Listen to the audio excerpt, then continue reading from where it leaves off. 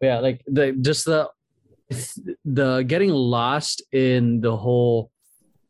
Maybe it's so much of the anxiety of dealing with the future, what they could become. Like, for example, in Encanto, she was afraid of the abuela was afraid of losing The magic. candle, like the magic, that possible future, and then she was holding on tighter and tighter that she's not listening. Or even with Ming, like she was holding on to this image so that her daughter is set up to win for the future, whatever it is, that they're not listening to into where she is now. Yeah, and she refused to let go of that like perfect picture of her daughter that she has in her head, to the point that when May herself was causing trouble, or like when she drew the freaking merman fanfic of the guy from the convenience store, she's like, oh, he corrupted her. Oh, yeah. He did this. He took advantage of her. Now she's doing these things. Like, did he do these to you? He's just like, no, I want to do, like, basically he was trying to say, I want to do these to him. Oh my, yeah. Like, yeah. And then when, like after the birthday party, it was just like she was bracing for getting yelled at, like for causing trouble and all that, and not being able to control the panda or whatever the fuck, and go straight to her friends saying, you did this to her. You manipulated her. This was your idea. None of this was her idea. You know why? Because she's a perfect little girl. Oh, she's a good girl. Just that man. If it was my mom, I'd be getting my ass whooped. Like I know she knows I'm not fucking perfect. That was the whole thing too. That's why I was like, the whole time, every time May's mom says something, or like when they say something about her mom, I'm like, ooh. 13-year-old me just like fucking bit her tongue, because like that's what I grew up with, man. Yeah. Especially as the middle child, the only non-male child as well. Like, there was a lot of pressure on me, which, you know, to succeed, because I was basically invisible if I didn't. But then again, if I got into trouble, there's a 50-50 chance that people won't know because I'm invisible. And then that kind of like brings it to Encanto, with Lisa as the middle child, like taking on all this pressure. Yeah. If she succeed, and if she's not useful, then what is she? Yeah. So I was just like, so that's why like when that song and like scene came on, I was just like, floodgates opened. I was like, that's me. Of her musical number? Yeah. Oh my god. Yeah. For Surface Pressure. I was like, yeah, that was great. I like that they portrayed a strong woman with muscles, and also very feminine still.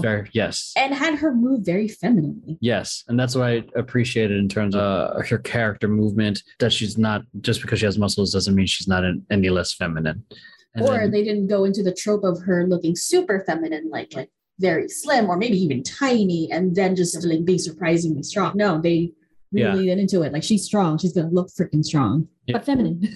Yeah. And I think as an adult, I think I'm grateful that I was able to kind of talk to my mom and kind of hash things out. But I do remember, I was never, obviously I'm not a girl, but the pressure from my mom of performing well. And I think there were probably moments where it was like, to perform well so I can help the family, because I was like, because I think there might have been that kind of expectation. Once I graduate, once I do this, like I would be able to help her.